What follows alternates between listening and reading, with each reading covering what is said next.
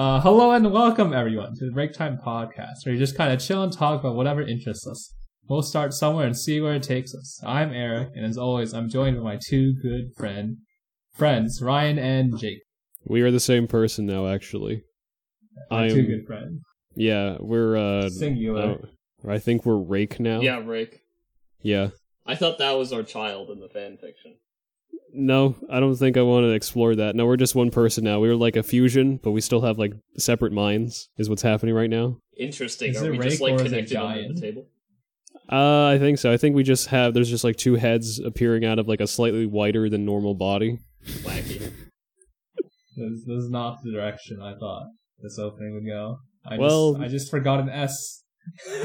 Too bad, I just didn't make one word plural. You gotta improvise. You gotta play to what happens, regardless of whatever it is. If it's a mistake, it becomes a part of it. That's how the best improv goes. Oh, we're good. Anyway, how's it going? It's been 4 weeks since we talked. It's been a long time, yeah. It's been a very long time. I was sick, and I was unable to speak for like a couple weeks, so that's why we put it off. So I too could not talk very well for a week, but for different reasons. I was not sick. Something else happened. I was just alone at the table every day. Yeah. Oh. Jake's been here for 4 weeks. This is just where I waiting for drink us my to coffee. return. Yeah. By process of elimination, now the three of us, Jake is clearly the most healthy. Based. What? Oh yeah, well, maybe one of us as, I don't know if we want to get into it, but I feel like one of us, Eric, or this half of Rake, me, this side, the left side. I have to be the left side. I guess I'm the left side because my name does appear on the left side of the name. So yes, I'm the left side of Rake. And I don't know. There's some things feeling weird about the right side of Rake that is kind of not feeling it. So I feel like I'm currently healthier. I was possibly not as healthy before, but I feel like I'm probably on the up and up now. Oh yeah, I mean, my leg's been kind of fucked for like a month, but we're working through it. We all got problems, see? Alright, hopefully you'll get through it, Rake. Anyways. Oh, thanks. Thank you. I have a topic for today that I have been saving. I've been keeping it a secret for 4 whole weeks. Oh my god. What could it be? The topic of today is about emotion, because I've been playing Amori recently, and my emotions have been going haywire, and I wish to talk about them, or about what your emotions are. For context, because Amori is a very emotional based game.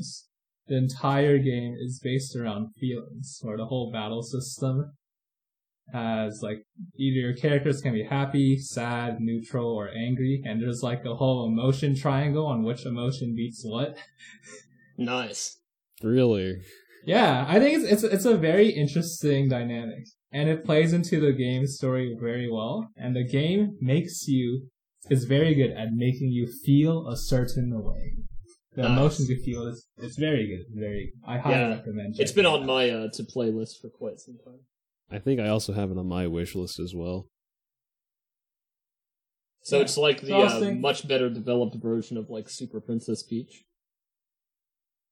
The Mario spin-off game. What are you talking about? That game was such an accurate and good representation of emotion. What are you talking about? Yeah, everyone knows you're just like have an emotion meter. Yeah, there's an emotion meter. The fuck you want. And Peach goes through the most drastic of mood swings. It's just like real life people. I don't know. That's amazing. The best part of Super Princess Peach is Torpedo Ted, isn't it? I thought the best part of Princess Peach is that the endgame item that Peach is looking for is called the Vibe Scepter. That's also excellent. That fixes everything.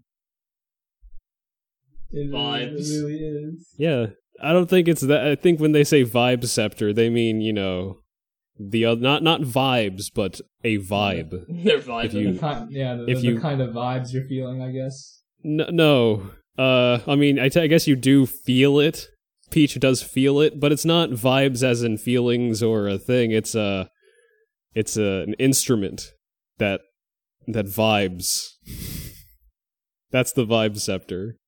They even say at the end that maybe your mom has a vibe scepter somewhere. I think is an actual line said in the game. Yes, I'm pretty sure that is said at some point in the game.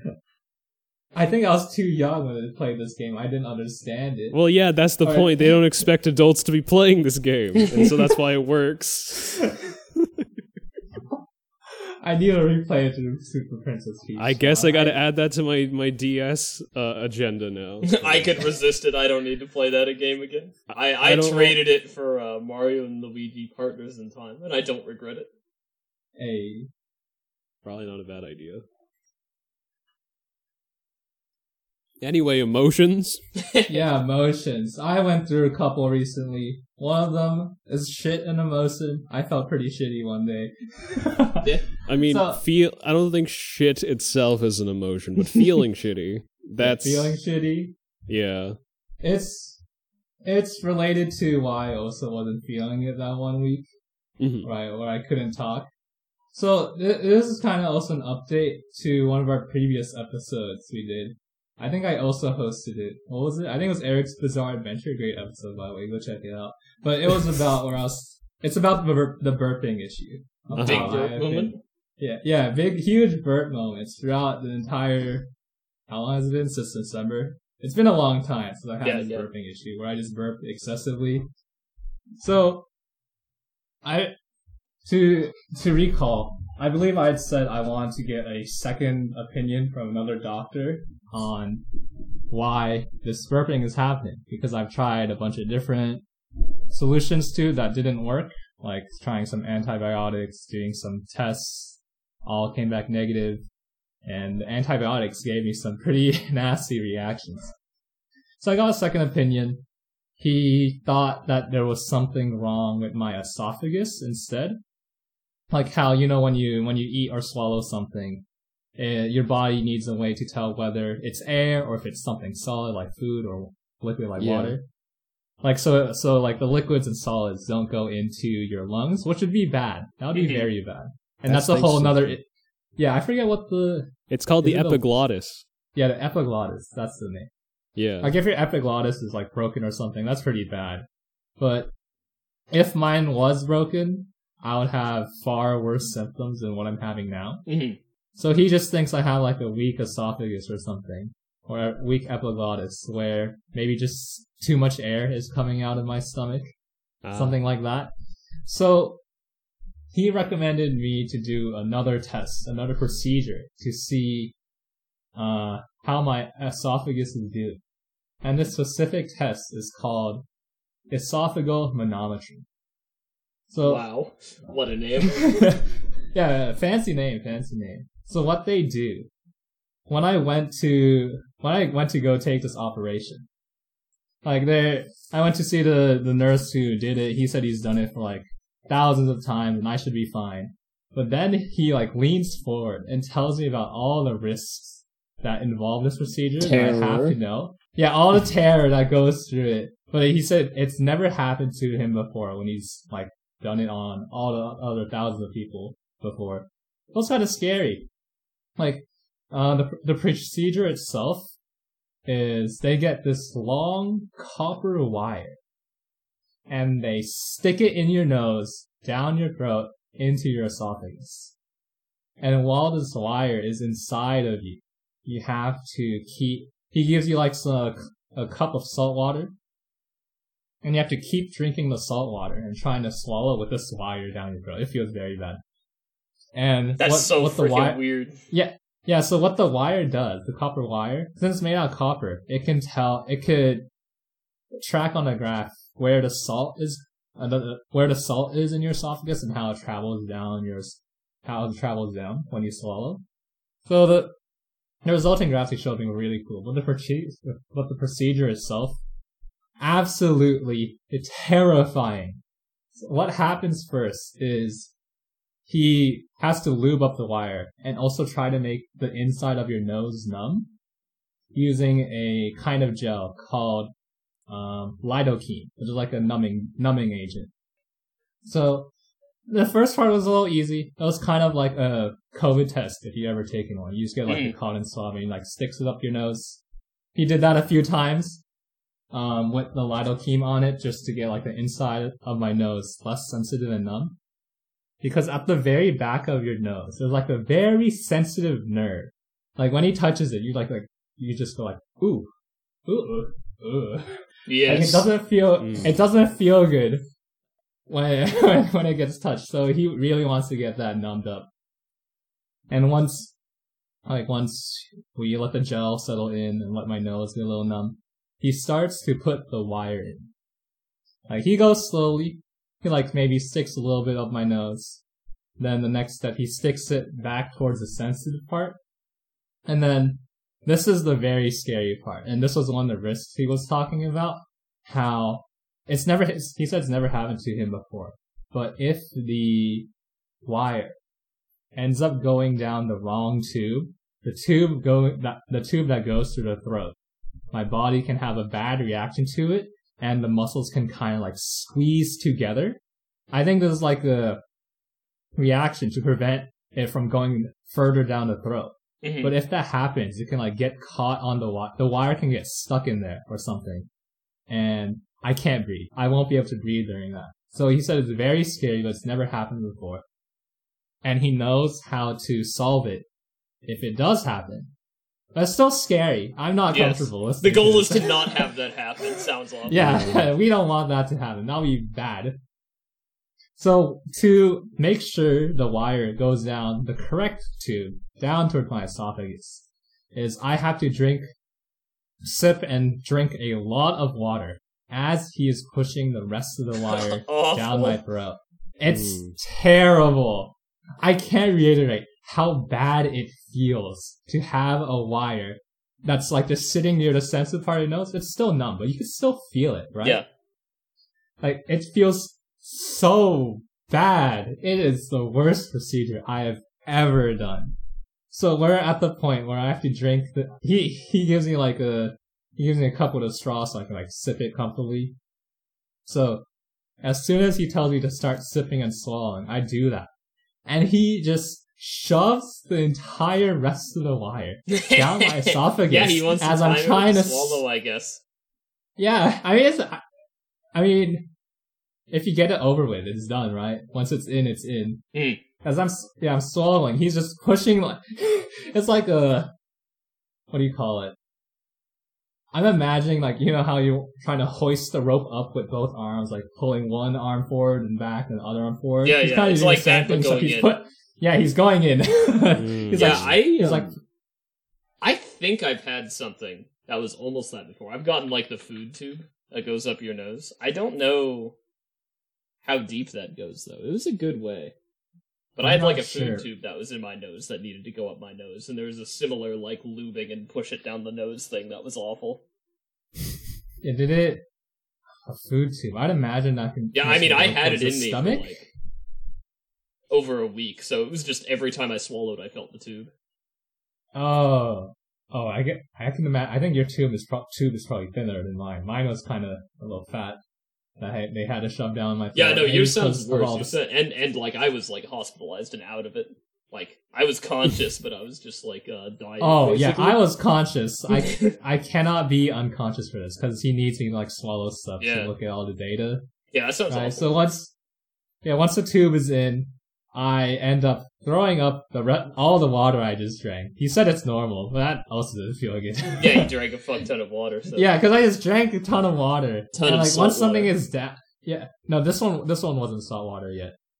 But once something's down there, it's gonna cause a bad reaction. You're gonna just gag up what you just drank. Yeah. This is why I also couldn't eat or drink anything before for 8 hours because it doesn't want me throwing up. Yeah. Yeah, exactly. It's good to be on an empty stomach for this. But, so then he lets me settle there for a bit just to get used to the tube. It's not good. It doesn't feel good. Not used to it. Not used to it. I'm never gonna get used to it. I never want to do that again. But then it's the point where, alright, the tube is in, it's time to start recording some data. And how they record the data, I told you already. You get some salt water. I take some sips and swallow the whole thing. Salt goes. Yeah, I swallow the whole thing all at once, and he watches how the salt travels down my throat, down the esophagus, and how it goes. We had to do this like 20 times. It was a lot. It took like 30 minutes to get through the whole procedure. And there was also one point where he wanted to do like 5 quick swallows in succession. I'm not sure why they do this. It was like he just poured salt water in my This is mouth the right worst after another. drinking And I just game had I've to ever keep heard of. swallowing it as fast as I could. It was so bad. It was at that point where the tube actually kind of started to hurt a little bit. He said another risk was that the copper wire could also cause some scraping inside my esophagus, but it's not like you can tell. Maybe you can tell. Maybe the wire can sense blood. I'm not sure. I don't think it happened because I feel okay afterwards. But a little scary. The tube starts hurting a lot. Maybe because I was trying to swallow so fast. But anyway, once we finish through the whole thing, I'm like dead at the end. I feel so bad having this thing stuck in my nose, down my throat, and have to drink a bunch of salty water. It's not good. So it reaches a time where he needs to pull it out. He just yanks the thing out. Oh, it's I'm awful. I'm just sitting up. He just pulls the entire thing out in the one go. Not like slowly or anything, but he just yanks it out. It felt good afterwards where it was outside, but while he was pulling it, but during it was awful. Yeah, Maybe with the food tube, I was told by one of my nurses, like, okay, we're done with the food tube, you could take it out. And I was like 10 or something, and I just interpreted you could take it out as take it out, so I just yanked it out of my own nose because I really didn't want it there, and boy, it was awful. Technically, I did it right, but they're like, we were really supposed to have done that. Yeah, well, I'm kind of likening that to it's probably better than pulling it out slowly. In the same way that, ripping off a bandage is usually how I don't actually know where that saying comes from or why that's a thing, but like ripping a bandage off is supposed to be, just do it all at once because it'll feel better if you do it this way instead of like slowly taking it out or slowly pulling off a bandage. So maybe it's probably for the best that you just yank it out all at once. Yeah, I guess. I could see that. The faster the tube is out of me, the better. Right? Yeah, no, my tube was awful, and your tube sounds worse. Then afterwards, it's just pure relief. Oh, dude, my throat was sore for like the rest of the week, and my nose was like, it stuck in my right nose. My nose was like gaping the rest of the day. I like couldn't use the right of my nose for the whole day. It was bad. That's awful. It felt so bad after. Yeah, that's how I felt. I felt pretty shitty for a whole week because of the procedure. And this is why you wanted to talk about emotions? Yes. Also because of Mori. I still haven't gotten my test results back. It's been like 2 weeks. See. I don't know what's taking so long. Well, it takes a while. I don't know. What did I suffer for? For some reason. So, I don't know. Science, I don't understand. Science for science. Yeah, this was actually, that procedure actually didn't have anything to do with your condition at all. It was like, oh, you've been randomly selected as a test subject. Awful. I don't think that's legal or ethical, but they did it anyway. I had to sign something before the procedure. I forget what it was. I didn't read it. He just said sign. He was like, oh okay, no, sure. What if you did take an experimental procedure? You blink twice, now you're in a sci-fi thriller. Oh no.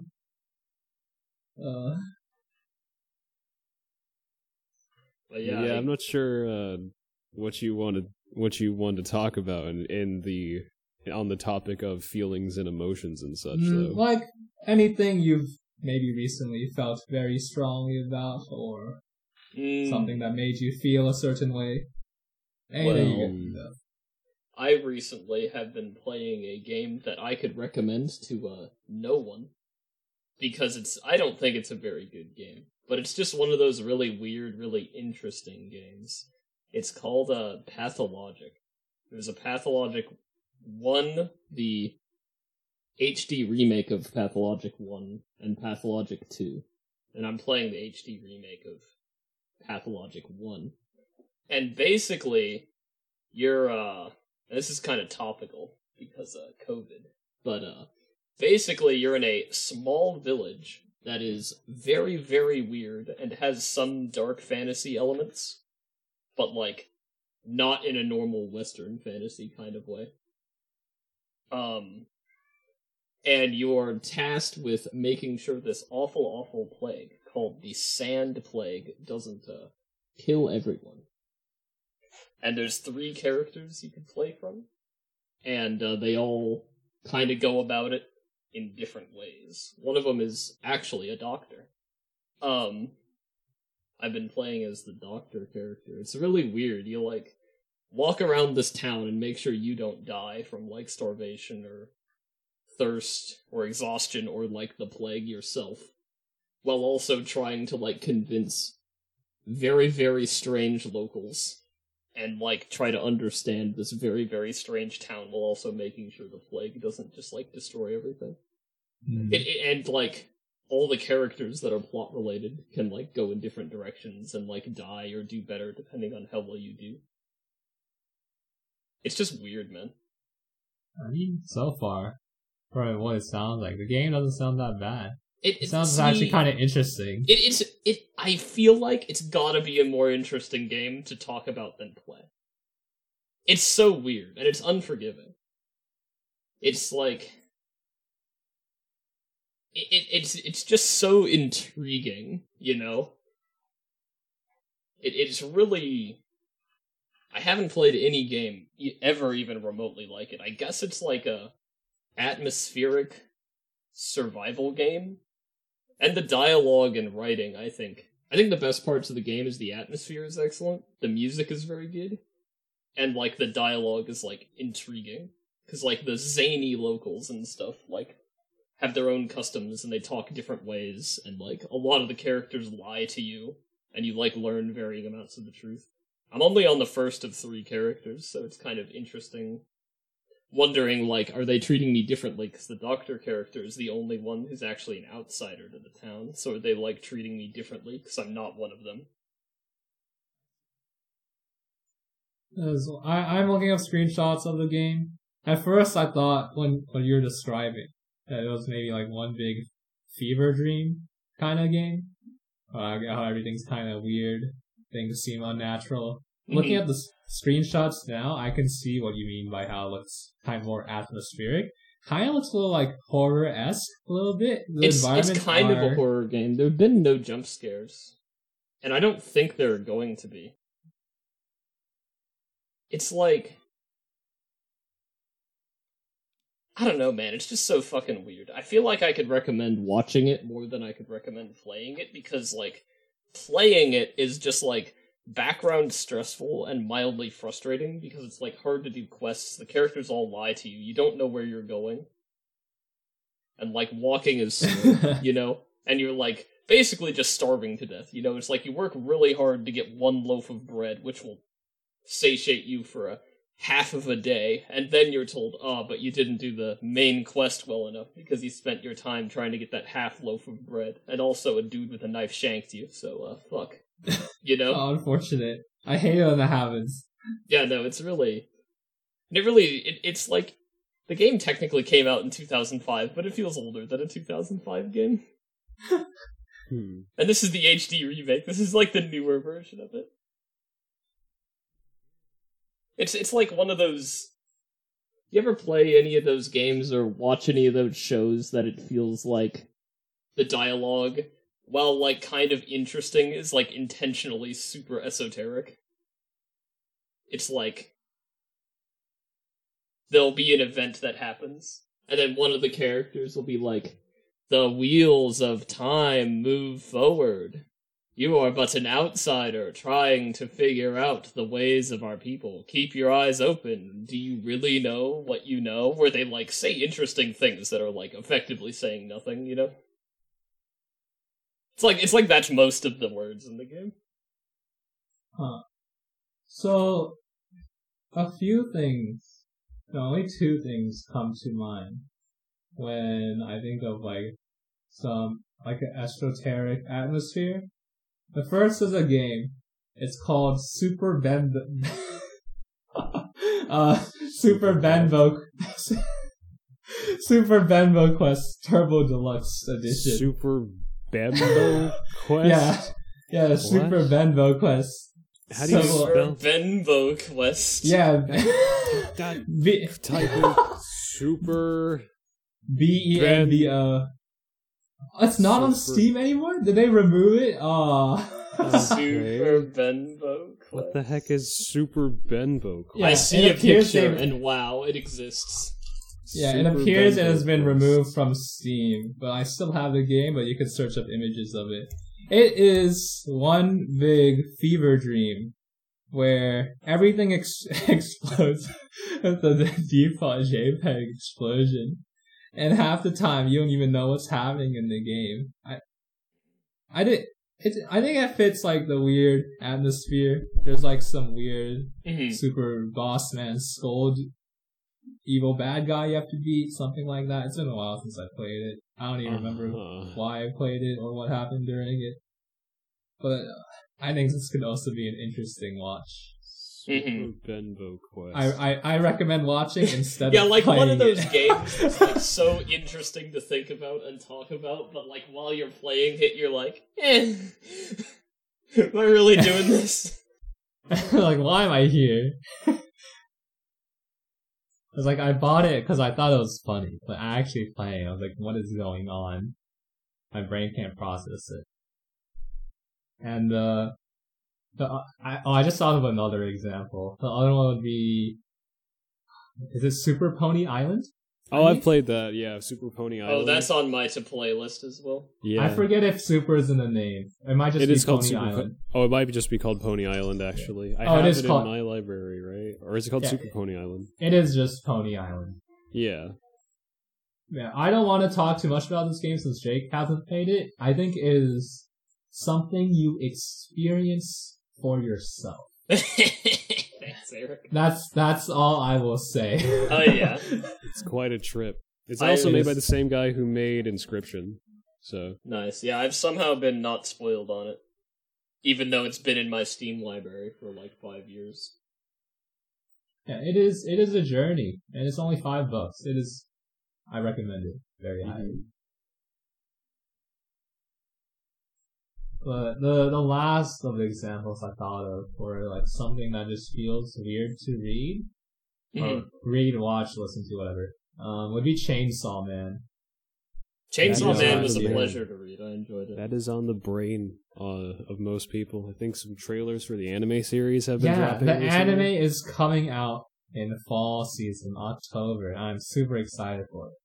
But if you see the style of how the author of the Chainsaw Man series writes and draws, Yeah. what's their name? I think it's Tatsuki Fujimoto.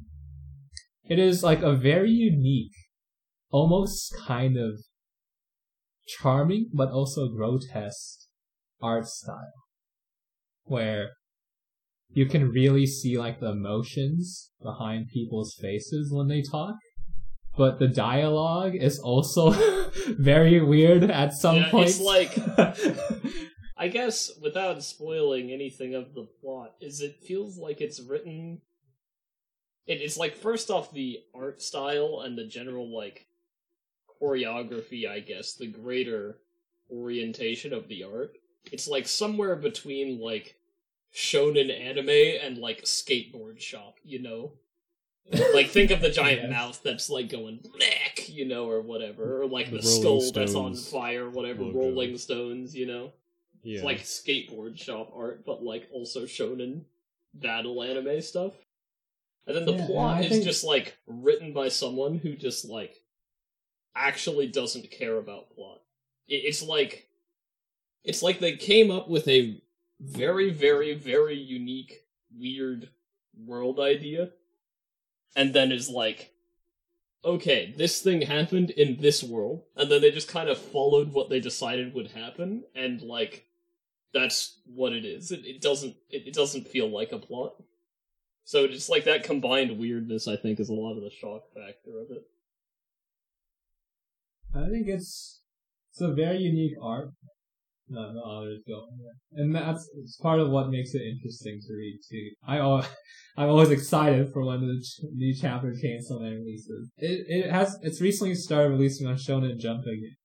They're on, I guess you call it. Oh, they're making more chapters? Yeah, they're on the manga. They just started the next arc for Chainsaw Man. Honestly, I'm kind of upset. I'd hoped it was just over. I thought it just kind of ended, and I was happy. You'd think. But pranked. That's not how manga and anime work. Yeah, bummer. Once you have a popular series, you can't stop releasing stuff, even if it's at the detriment of the series. Yeah, itself. they got me. It's like sometimes they turn out good. Like it got me the same way with Megalobox. I remember saying and thinking, I hope they never make Megalobox 2. And then they made Megalobox 2, and it's just in a radically different direction. It is. Like, I guess it's okay. It's different. He's like it's called Nomad, so yeah, he's just kind of wandering around. It's very much like a Yojimbo kind of thing. I don't know if you guys know the Kurosawa film Yojimbo. Yeah. Or Yojimbo, but the guy wanders around and kind of just fixes problems that are along the way. He helps people out. That's kind of like part of what Megalobox Nomad is just him running around and he's all like, the Mexican population of Japan are being oppressed, and so let me help these guys out a little bit and things and things like that. It's so weird. It's like it's the official sequel, right? But it kind of feels like just a really well written like fan story with just like a character with like a couple characters from Megalobox in it. It's like it's good, but it's like really, really, really not Megalobox. Yeah, I mean, I would have been totally fine if Megalobox just stopped where it was because it ended in a pretty good place. It did not need to be. It did not need to be. Oh yeah, that storm destroyed the gym, and now everyone hates Joe, and now he's helping the Mexican population of Japan. Yeah, I didn't see that one coming, Chief. Yeah. Yeah, I feel like once something gets popular, people want to milk it. I think probably one of the worst, actually two of the worst examples would be Boruto and Seven Deadly Sins. I would argue, Boruto is actually bad. Naruto ended. They should have just let Naruto end. Yeah, they should have let Naruto They should not have done this weird thing where everyone had kids in the same year and they're all classmates. Because that's really weird. And also, it takes away a lot of the stuff with, these characters are essentially just as powerful. Like, they're starting off at a more powerful point than their parents did. And it feels like, man, they're not really earning this stuff, are they? They're just kind of already this powerful, and that feels like bullshit. That Boruto, I will argue that the worst offender of this thing is actually the most popular anime series in the world, freaking Dragon Ball. Dragon Ball should have ended decades ago, I would argue. You're right, I forgot when it was actually about martial arts. Yeah. But they decided. It still going? There was a new movie that released recently. Oh my god! It doesn't do any. Okay, that's the reason why I kind of was reminded of it, because I got into this conversation with Jake off screen like weeks ago, back when I was able to talk, and then I went through that period where I wasn't able to, where I was talking to him about why I have gripes with the new Dragon Ball movie. There are some good things in the new Dragon Ball stuff, but mainly not having to do with narrative at all. It's kind of just like, oh man, this animation is really good. Why couldn't Super have looked like the Broly movie?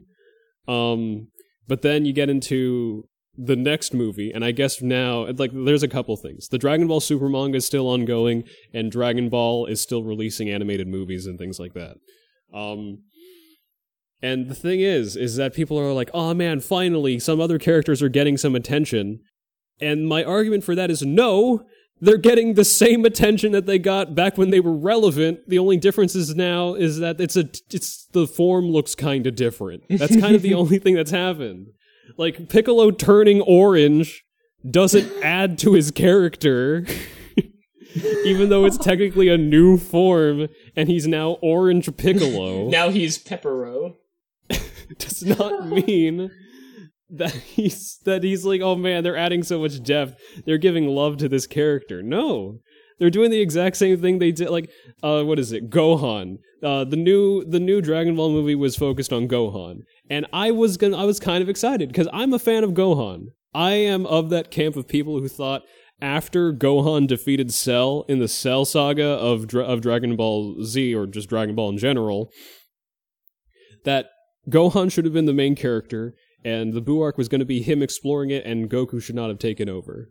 However, some gripes I have with the new Dragon Ball movie, and sorry, because the dub for the Dragon Ball movie for the new Dragon Ball movie, might I add, the name of the movie is Dragon Ball Super Superhero. Oh my god. Because, Dragon Ball Super is the name of the series, and Superhero is the subtitle for the movie, right? So this movie is supposed to be focused on Gohan, because they're like, Goku and Vegeta, they can take a backseat for a while, right? And so Gohan was supposed to be the focal point of the series. The problem is, and I hope you guys don't mind spoilers for this new movie. That's okay. I've decided I'm never going to watch Dragon Ball Z or any Dragon Ball for quite some time. The big bad of the superhero movie is not mentioned at all in any of the marketing. However, the big bad in Dragon Ball Superhero, the movie where Gohan is supposed to be the focal point again, is Cell. So essentially, they're doing something similar where they did the Resurrection F movie, in which Frieza is resurrected and then killed again in the same movie. And also there's a bunch of stuff there because, like, Super Saiyan Blue doesn't really make sense because it's the only thing it does is that it's a new form, and there's no work, there's no impact behind it. It's just like, oh no, Goku and Vegeta look different now. Now their hair is blue when they turn Super Saiyan. So you're telling me it's like Marvel and DC. We have the greater Dragon Ball universe, and they can revive and kill villains whenever they want. Yeah, and then that kind of shows you what Dragon Ball is currently doing. There are no new ideas happening in Dragon Ball, at least in the animated motion picture side of Dragon Ball, is that they're retreading the same things and marketing it as if it's new content. A character gets a new form, that establishes that the character is just better now. Here, let me get out the paint tool. I need the problem with that is that back in the Cell Saga, it was supposed to be a big emotional swell, a big moment, when Gohan finally breaks, and he is the first character in the entire series to go Super Saiyan 2, the level beyond Super Saiyan, in order to defeat Cell, right? In this movie, I mean, there's I guess there's a little bit, because I think there's something about his daughter being endangered or something like that, but he gets some new form. I'm gonna call it Gohan Blanco, because that's what the South American and Mexican community was calling, there's gonna be a new form for Gohan, so they came up with Gohan Blanco. Because he does get white hair in this new form, he gets a new form against Cell, and this is supposed to be him reaching his full potential and finally breaking his limits for real this time, maybe? And so it's so you're telling me it's the movie, but again. It is. It's the Cell Saga, except it's different, and he's an adult now. That's the only thing that's different. And it doesn't matter that he has a new form, because it doesn't matter that he has a new form. It doesn't matter the character development that he goes through, because it's the exact same thing as the thing he went through when he was fighting Cell the first time. So literally no new ground has been treaded. It's literally the same exact thing. Damn. These Dragon Ball movies are starting to feel like one of these, open world RPGs where all the enemies scale around you, and you're like, I'm level 10, all the enemies, I'm also level 10. I guess, yeah. But it's nothing new, that's the problem, is that nothing new is being added to these characters. You can add as many forms as you want, honestly, once you add too many forms to a character, now the addition or the attaining of a form means less, because they have so many forms already. And that's why I think, it doesn't matter. I mean, that makes me think that the only thing that Dragon Ball is kind of good for now is just offering exorbitant amounts of fan service for people who have just liked they're the just series hey, a lot. Remember Dragon Ball? Yeah, and that's what they're doing. They're like, hey, remember when Gohan turned Super Saiyan 2 when he was the first Super Saiyan 2 and he beat Cell? What if he was to beat Cell, except now he's an adult and his hair is white, and he's even angrier, and his hair is bigger than it was when he turned Super Saiyan 2. And you're like, Wait, what? Hold on, this is the exact same thing that happened last time, except now he's older. and he has a family. Wow. In One Piece, I think Luffy is on his 5th form. But they told us this time for sure it's his last form. But I don't know if I trust him. They said the next arc for One Piece is gonna be its last. It's gonna be the last one. But it's also gonna be the longest arc, and there's been an arc that's been over 2 years long, so I don't know. Yeah, the current arc has been going on for so long, but it was so good. The Wano? Yeah, Wano. I think it's Wano. Yeah, The Wano arc, there's been so much build-up in this arc ever since the time skip.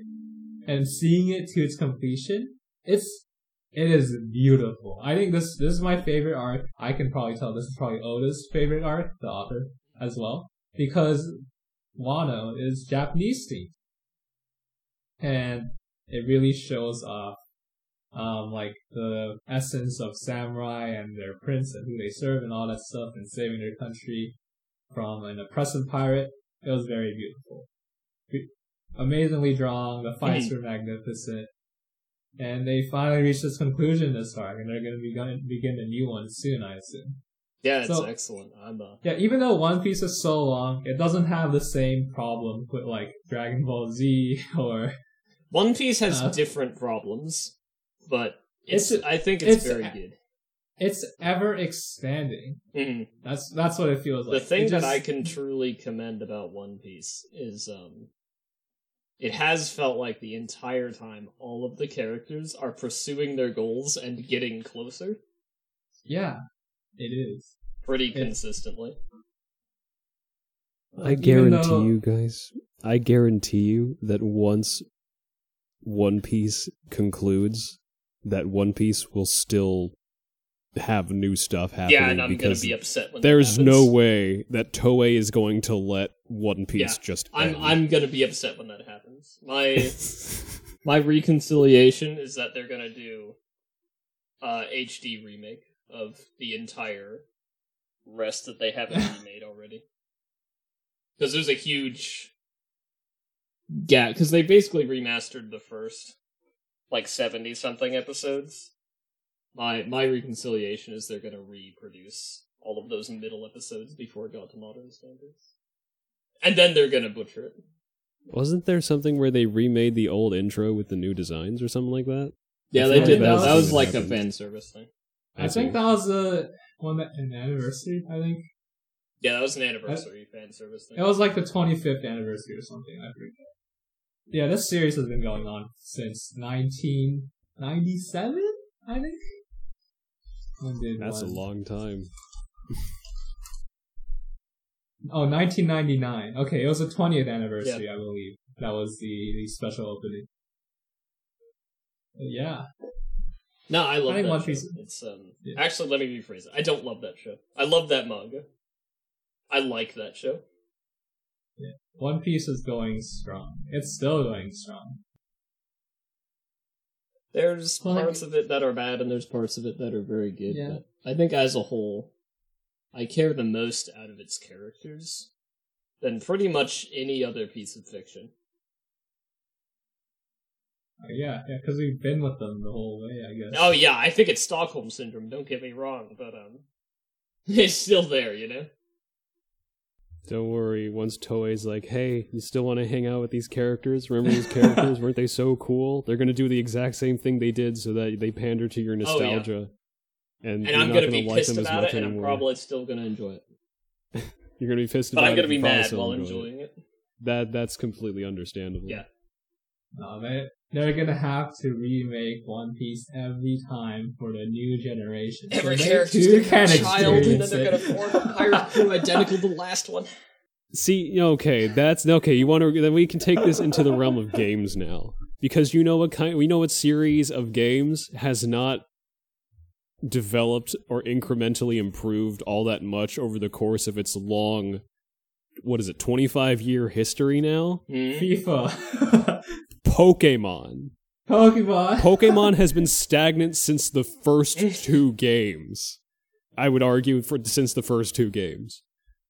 and nothing, and because like they operate under the idea that you just said, where they need to remake X for the new generation, and they really stand by that. They say like any Pokemon game could be someone's first Pokemon game, and so every single Pokemon game, especially recently, just baby the crap out of the player. And so it's kind of like that same operating principle of like, this, remake this for the new generation so they can experience it. And, as a kid, remember you played Pokemon Red or Blue, and now your kid gets to experience the exact same thing with the new Pokemon Scarlet or Violet. It's literally probably the exact same game. Nothing has changed all that much. I don't know. It's like I can critique them all I want, but Pokemon's still selling great. A kid playing any Pokemon game often still loves that Pokemon game, so it's like, I don't know, I've kind of accepted that whether they're telling us this or they're denying it, that I am no longer their target audience. Yeah, it seems and I'm okay with that. Yeah. My favorite Pokemon games have always just been the 5 that came out on the Game Boy Advance. It was my favorite because those were the ones I mostly played as a kid, and every one I played after that I liked less. And I'm okay with that. That does make sense. I do like those Game Boy Advance games as well. The Generation 3 games. That was my first, and that's the one I played. And then I just kind of realized, wait, I don't like these games as much as I continued to play them. Mm-hmm. Yeah, this is the same thing. Just with different characters. Yeah, Pokemon. I watched Pokemon on TV. I thought, that's pretty cool. And then I forgot about it, and I didn't even remember it was Pokemon. Then, unrelated, about a year later, I was at GameStop, and I had my red Game Boy Advance, and so I picked up Pokemon Fire Red because it was the same color as my Game Boy Advance, not even reading what game it was. I just wanted the one that matched. And it was pretty fun. Lethal Jake. Cute. Lethal Jake just wants red to match game. his Game Lethal Boy. Lethal Jake just wants the red game. Yes, that's literally what I told the person. I want the red game. Which honestly, since red is in the name of the game, that probably sounded like a more reasonable request. Yeah. It's like, I want the red game. Oh, you mean the red version? Yeah. That's what I meant. Yeah, that's what I meant. It's probably what I said. Yeah. In the like weird jewelry case where the used Game Boy Advance games were. I think it was $10 when I got it because it was used. It was used and didn't have a box. Mm-hmm. Oh yeah, games back then were so much cheaper. Maybe like $20, high end 30. I'm pretty sure a Game Boy game was like $30, right? Yeah. Yeah. I think GameCube. Yeah, I think they were 30 like new, and then 30. used they got cheaper. Yeah. Yeah, but now he's jumped up to 60. There's even games selling for like 80 now, I think. Yeah, I mean, I think it's reasonable. I think video games should be more expensive. The problem is, like, the buyer doesn't want that. Yeah, for like how much content and entertainment it provides, I do feel like some games should also be more expensive. What are you talking about? Yeah, I think AAA games should be $90. What do you think a season pass is? That's them making it $90, but Yeah. not. Although sometimes it feels like you do get gypped because if you don't have the season pass, then there isn't enough content to warrant the $60 price tag. And then I'm just not gonna play the game. I'll play something else, right? Yeah, that's how it works. If you realize, like, I don't know if I'd enjoy that game all that much. Well, gonna go pick something else. Honestly, then. like, my dream, right, is that some, like, AAA studio, like, let's pretend, like, I'm Rockstar, right? It's like, instead of, like, how we've been working on, GTA 6 for, like, 10 years, literally billions of dollars of budget. My dream is that someday, like, a game company of that scale would just be like, we're gonna split our team into, like, a shit ton of projects and just make, like, with that amount of budget, just, like, 30 low-stakes games that can be, like, more experimental and see if any of them, like, go off. Even, like, half of the company. Like, half the company could be their ridiculous AAA monolith. But I just want them to, like, use that budget to make a whole bunch of more experimental things. I just want, like, a game company to be like, what if we made a bunch of littler things, you know? Like AA, or smaller games that are just, like, more, it's like they don't even need to be, like, a cheaper game. It's just, like, I want a company to put their eggs in more baskets so they don't have to make the safest bet possible 100% of the time. Well, that's the current landscape. That's the problem. The whatever CEOs, publishers, they don't want to take those risks. Oh yeah, and it's strictly a better business decision to be like GTA 6. It's like GTA 5, except there's a 6 on the... We're investing our entire company into this one game, but it's okay because it is literally guaranteed not to fail. Because just of the sheer amount of branding behind it, the sheer amount of budget behind it, that just the pre-orders will already make us profit. So the quality doesn't actually matter. But people will like it because they just want to play GTA 3 for the 5th time. Or the 6th. Oh yeah, GTA 3 for the... Because GTA 3 was the advent of 3D, right? Yeah. Yeah. That was when they decided it wasn't, like, weird top-down arcadey game. Yeah. Yeah, I don't know. That'll never happen, though. It will. Yeah. Well, you can always be hopeful, but that's why we have, AA and indie developers. Yeah, that's pretty much what... Well, I like them better, but see, the problem is, like, they can't do that same thing. Like, for an indie developer, it's like they're still investing 100% of their company into this one basket, but, like, they're riskier, and that risk is just, like, if it fails, they're not a company anymore. Mm-hmm. You know? Mm-hmm. It's like every one of these layers is putting 100% of their eggs in one or two baskets. Yeah. I guess, AAA companies are the ones who could probably... They're the only ones who could, like, really actually do that. Yeah. But they won't. No, they won't. I guess they won't, yeah. Every once in a while they release, like, a new IP, but it's just, like...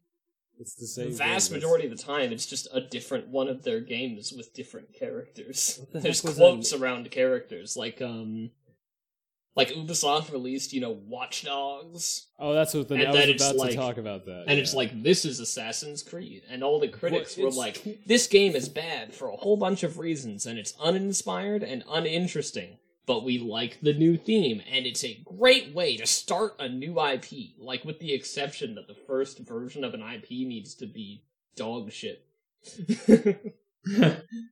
Yeah, you're just trying to find their legs, That's how game development works. But yeah, that's what I was about to mention. Watch Dogs. I remember when they tried to make that guy. I don't remember what the heck was his name. It's some trying to be cool white guy name. Like Aiden Pierce, I think was the name of the main character. And they tried to make him the face of the company, or make him like, oh, he's such an iconic character. Don't you love him? Yeah, it's the new Mario, dude. And it's like, he's just a guy. There's nothing striking about this guy. Why are you trying to push this guy so hard? And I mean, I'll even branch out and say, Cyberpunk isn't really radically different than Witcher. It's just a different theme. Yeah. It's like, I don't know, I understand that that's what a company is, built around, and it's their branding. Like, if we make multiple games, they'll probably all be fighting games. It's just a sad inevitability. It's like, for indie games, I understand why you specialize in it, because you're finding your niche. But, when you're a AAA company, there isn't a niche. You're the overlords, dude. Just establishing here, I would totally be open to making things other than fighting games, but also I like fighting games a lot. So it's possible that a majority of what we will produce, if we, get that far, is fighting games, but I would totally want to do, a character action game, too. I think that'd be fun. But of course, it's like, I'm mostly addressing AAA companies, I suppose. Yeah. With indie games, indie devs, it's different and weirder. But with AAA, it's like, you have so much fucking budget. And it's like, when they want to take a risk, they don't actually take a risk. They just, buy an indie company and say, make your indie game, but it's ours. And then they immediately disassociate if it flops. And if it does well, they're like, okay, now you're only making Ori and the Blind Forest for the rest of your life, That makes It's what 'cause, Microsoft did. That's what they're good. Okay, that's what a lot of things happening at Activision and Blizzard was doing, right? Like that one guy, what was his name? Bobby Kotick. That one guy who was paraded as the devil on the internet, and then he couldn't get a date, but he's also like some high up ranking guy in Activision Blizzard. Essentially, his business plan was to just milk all the franchises for what they're worth and then leave. yeah, it's just like, Yeah, just run nice all these IP. franchises Let me into the cash ground. that out. All right, Yeah. bye. All right, you are now worth less than the dirt you stand on. Okay, goodbye. And that's what happened. That's why Overwatch 2 is literally just a graphical upgrade of Overwatch 1. It's like not even necessarily that all these sequels are always shitty. It's just like it's like a proxy war, dude. These AAA companies only invest in like tiny companies, and that's how they like take any business risks. Yeah. But then, if nothing happens with you, they just kind of absorb the staff into the other departments, right? Yeah. But yeah, what was this? This episode was supposed to be about emotions. Hey, I was feel like emotional while talking. about this. We're talking pretty strong this is about the game industry right now. We are quite passionate about this stuff. Exactly. We talked about, like, oh man. I mean, I guess part of it is, people trying to play to your emotions, your sense of nostalgia with the, like, oh, look, remember Dragon Ball? Eventually, remember One Piece? Wasn't One Piece so cool? Yeah. Or, oh, remember Boruto? He's like Naruto, except better, right? Yeah, in the year 20... because he has a B in his name. B for better. the year 20XX when we're on Glaruto. Glaruto. So I can't wait to meet him. Or, my favorite Jaruto. My favorite thing is shortening their names to Nart and Bolt. Oh no. Yeah, but Nart is probably my favorite because it's It just sounds a like fun you sounding invented a word. Disney movie. Nart. But yeah, and then Pokemon doing that, and then these kind of having a lack of emotion, and they're just like, hey, a new IP is basically just putting a different coat of paint on the same game, which is stupid. And that's a lot of the things that are, with AAA titles or game developers, I guess, is that, they just kind of see it's up to the people lower on the ladder, the indies and the AA's, to find the stuff that works, and then the AAA's are like, oh, this stuff works, let's do it too. Yeah. And then they do it, and then it becomes immensely more popular because they have the finances to back their game or something like that. But by the time it comes out, that pretty much happened with open world stuff. Breath of the Wild kind of blew up. Now everyone's doing Breath of the Wild.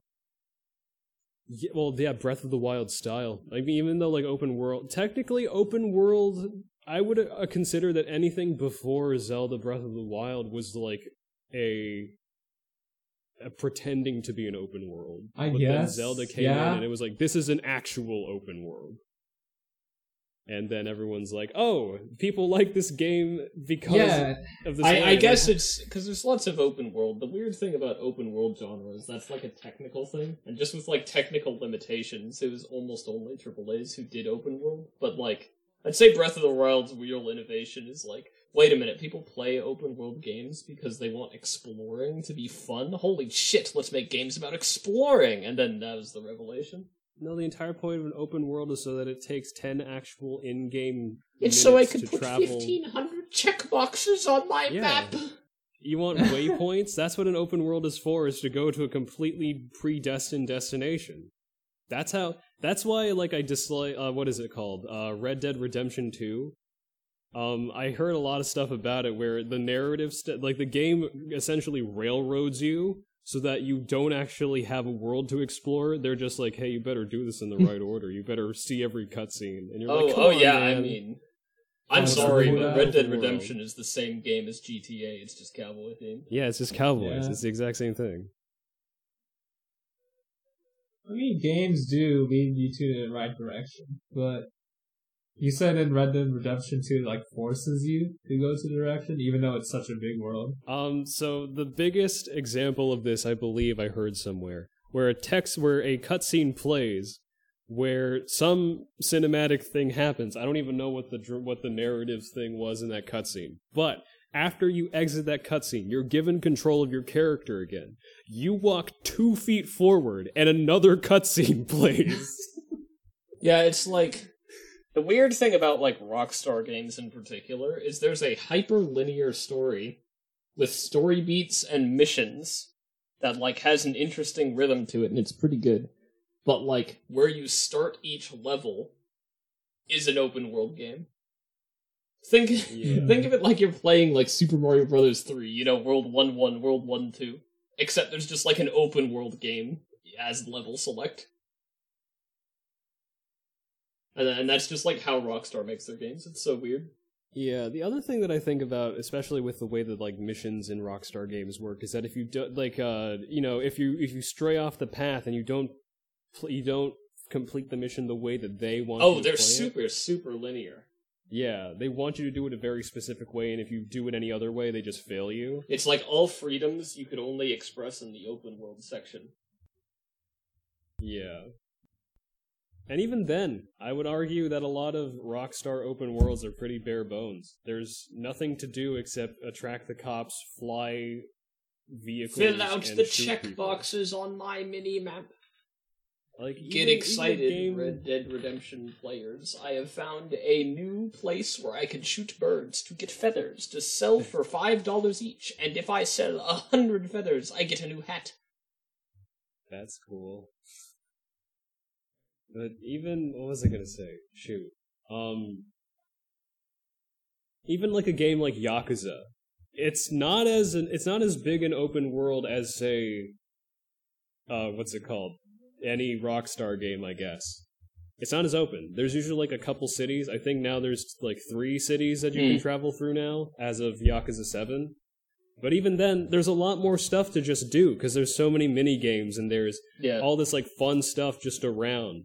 And in the case of something like, and albeit in Yakuza some things aren't like super polished, but the stuff that you can do is fun, and it's like ridiculous and stupid, and you know, it's just good fun. Like, there's like side quests, and there's always like ridiculous things that happen because, of course, your Yakuza protagonist has to get through some weird like hijinks, some wacky hijinks. Yeah, I often think of the Yakuza games as like what Shenmue should have been. Yeah. Well, I think Yakuza is straight up an improvement upon the Shenmue formula, right? You can even play old games in Yakuza and in Shenmue. It's a big thing, and you know, it really adds to the world. It feels lived in. It feels like things can happen because they just add so much stuff to this stuff, and it makes it feel like, oh, even though it's technically a smaller area, there's so much stuff to do that you feel like you have more choices as to how you want to spend your time in Yakuza than you do in like a GTA or something like that. But yeah, emotions, freedom, fun. I want to have fun in my games. I don't want to have controversial. Fun, not a lot. I mean, at what point does it take for GTA just to become like a driving simulator? See, that's what it was. Isn't that what it is? We moved past it. That's just a small part of the game now. Small part, but also it's still not. There's not a whole lot else to do besides drive around and shoot stuff and be a criminal. That's all I can really think that you can do in a GTA game, and you can like come up with as many it's like the weirdness. Components. The weirdness is like the Rockstar plots are often like quite good, but it's just like there's garbage around it. Yeah, I mean, and usually the mini games, quote unquote, that they put in there all revolve around one of those 3 aspects, or they combine them in some way. Like you drive often around, there's you kill segments, enemies. Yeah, but that's it. There's no like, oh my god, I'm gonna go play a video game for 5 hours, or you can do like the boring thing that literally adds anything. Like they added in like a strip club thing. I hesitate to call it a mini game. Play poker hands. Yeah, is there poker in those games? I think there's poker hands. I had no idea, because, like, you know, this stuff doesn't seem all that interactive or engaging. Yeah, I don't know, as far as minigames go, Yakuza's always been better at that. There's a lot of stuff, yeah. And that's what makes it fun, is that there's a lot of stuff to actually do besides get into fights. Yeah, I Which think is, my you know, favorite it's a big part of open world Yakuza. games have usually been the Elder Scrolls ones. I like those. But they're mindless.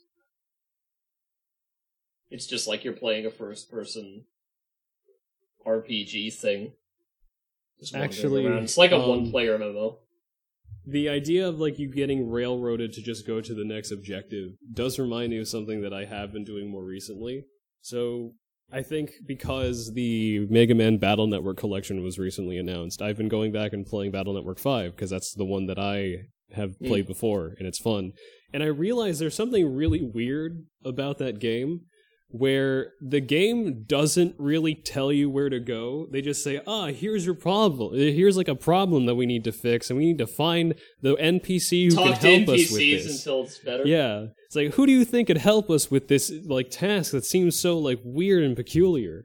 And so you have to It's open world for the sake of can't find where to go. It's so weird that they just do this thing where they're like, it's up to you to figure out what the hell to do next. Where you're like, I need to get a ticket for this cruise ship. Who could help us out with that? And you're like, I don't know. There's like hundreds of people here. How am I supposed to find the one person who could help me with this? Reminds me of the older Pokemon games, where it'd be like, you can't go this way. Yeah. All right. Did you go into this building? No. It's worse than that. Yeah, it's like that, but worse. It's worse because they don't tell you what to do. At least in Pokemon, they're like, you gotta get. It's like, I don't see a gym badge on your lapel. You better go get a gym badge. And you're like, I guess I gotta go get a gym badge. I don't know. When like the first one, wasn't it like the guard is thirsty, so you have to go to a random building in a town with 30 buildings and find tea and then give it to the guard? There's shit. Okay, there's nothing more egregious than this one, and it's like the one that stumped me as a kid because I could not figure out, and I spent actual months just trying to figure out what it was. Because the whole thing is that the next part of the plot is locked behind having to figure out a number combination to open a locked door. Oh. And so the only clue that you are given in the entire game, there's no like memo on the floor that tells you the code. There's something happens. There's an emergency on this. So once you get on this cruise ship, because you got to talk to a certain person in order to get a ticket to get onto it, so you can complete the rest of your mission because you need to get on this cruise ship. Someone causes a problem on the cruise ship, and the door to the engine room is locked, and so you need to get the code you need to figure out the code to open the lock. And the only person who gives you any shred of evidence as to how to figure out what the combination is this guy who knows the code, but he's like kind of hard. It's like he's not really like fully remembering it. He just remembers the mnemonic that he came up with to remember the code, and so you have to decipher this mnemonic. Very cool. Thanks, and that's guy. the only thing they give you. This is the reason why I'm actually fine with Pokemon trying to baby their players through the plots on how to do everything. Gotta get this. But no, it's a weird thing. No, because I've been in that situation before where I'm playing a game when I was young and I just don't know how to progress through the game. Like I'm just stuck there for hours or maybe days or a week even. I have two. One of them's just me being dumb. The other one I just couldn't figure out. The first one was when I first got The Legend of Zelda Wind Waker, the Toon Link one. Yeah. I didn't know you could save in that game. So let's say I play Wind Waker a bit, I stop. I didn't know you could save. I just turned the GameCube off. Then wanted to play it again. I don't have saved it. It's just, I have to make a new game. So I start from the very beginning. And then I play through up to the same point again. Then I stop and I didn't save. And guess what? I still don't have save data. Just didn't see the continue game option. No, you had to like go into a menu to save, and I didn't know that. I don't think I knew what saving. I didn't know what saving was at that point. I want to save someone. Can I like? Does this statue let me save someone? Yeah. You saved the statue, and you're like, oh yeah, cool. I guess that's what it is. Yeah. The other point where I was stuck for a very long time was in Paper Mario, the 1,000-Year Door. It was not an issue with saving, because they specifically spell it out for you. You have to hit this block with this giant S on it that's also glowing to save. And once you hit it, you'll be good. But there was a point where you lose your entire party because someone stole your body, and you become like this shadow person. And to get your body back, you have to find the person who stole your body, and you have to guess his name. Yes. The thing is, they don't tell you his name. You have to find like a bird hidden underneath a castle that knows his name to say it for you. And you're given this new party member. And I didn't know this, but with this new party member, it was like in one line of text that if you missed it, you would never know what to do. But if you use her ability near a bird, like her ability is like to hide and go into the floor. If you use it near birds, the birds will gossip about a bunch of stuff, and that's how you figure out his name. Because I got to the point where you meet the bird at the bottom of the castle, but I didn't know what to do. I thought it was just some like random NPC. So I spent like days trying to just randomly guess his name. Cursed. As a kid. Yeah, I played 1,000 Year Door, that one, as a kid too. I just never got past the second world, where you got the little mouse people, and you needed to do all these, like, weird weight puzzles and, like, free them from the prison. I never got past that as a kid. I didn't make it that far. Oh my god. There was I can think of another point where I got super stuck. It was also in the Paper Mario game. On the Wii, the Super Paper Mario game. It was in the second world. Was it in the desert place where you have to, like, hit the block in certain patterns? No, I somehow figured that out. I don't know how I found that one, but I managed to do it. I think the puzzles in this game are pretty hard. But it was in the second world, the second level in the mansion. No, the third level in the mansion, where you go in debt for like 1 million rubies, and Mario becomes a corporate slave and needs to work off his debt. Apparently, I didn't know this when I was playing it, but apparently there's just a safe you can open that just has 1 million rubies in it, and that's how you clear a level. But I didn't know that. I ended just up thought you had out. to become a slave. Yeah, I just literally I would just hold down the button just to run on a hamster wheel to generate power to make some rubies until I could eventually reach 1 million. And eventually, like, you can do it. You can manually do it. But what happens is the end of the block, the little block that ends the level is behind some iron bars. And you can't reach it without a certain party member, which you're supposed to find in this level. I never found that party member until after I cleared my debt. You did it the hard-working way. I did it the hard way.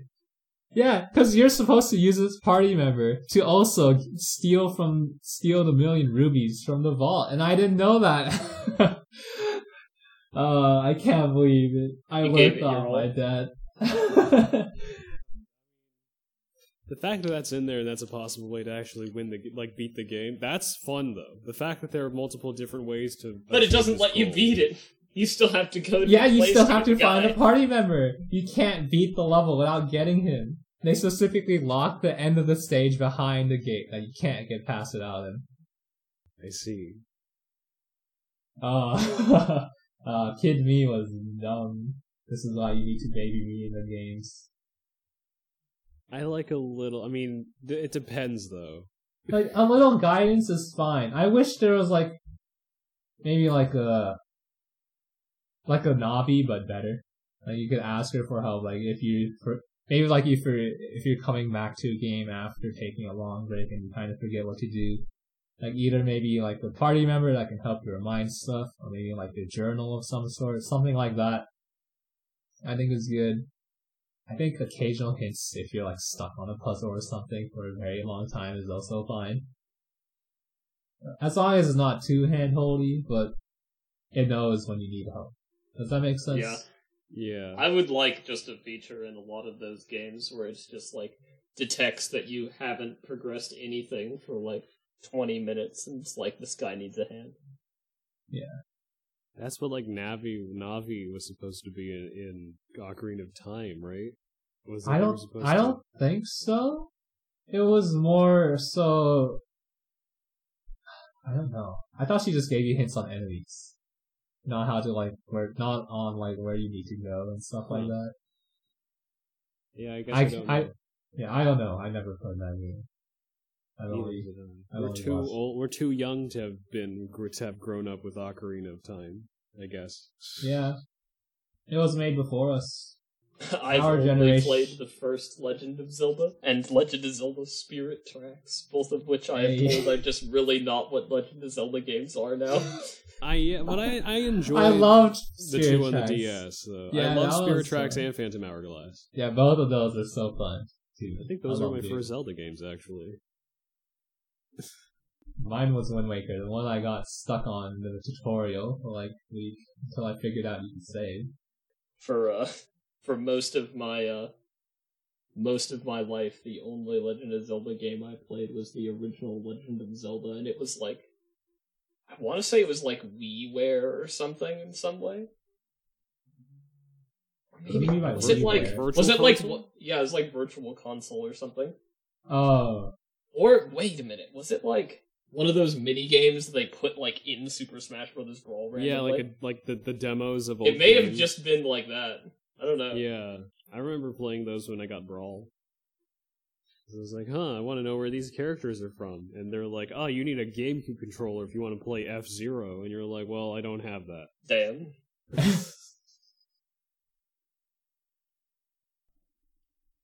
I'd say we are just good on time. So you can watch and listen to us you can watch/listen to us live every Saturday at twitch.tv/ShatterPointGames starting at 3-ish p.m. PST. Sometime, maybe we'll stream live one day, but if you can't make it, no worries.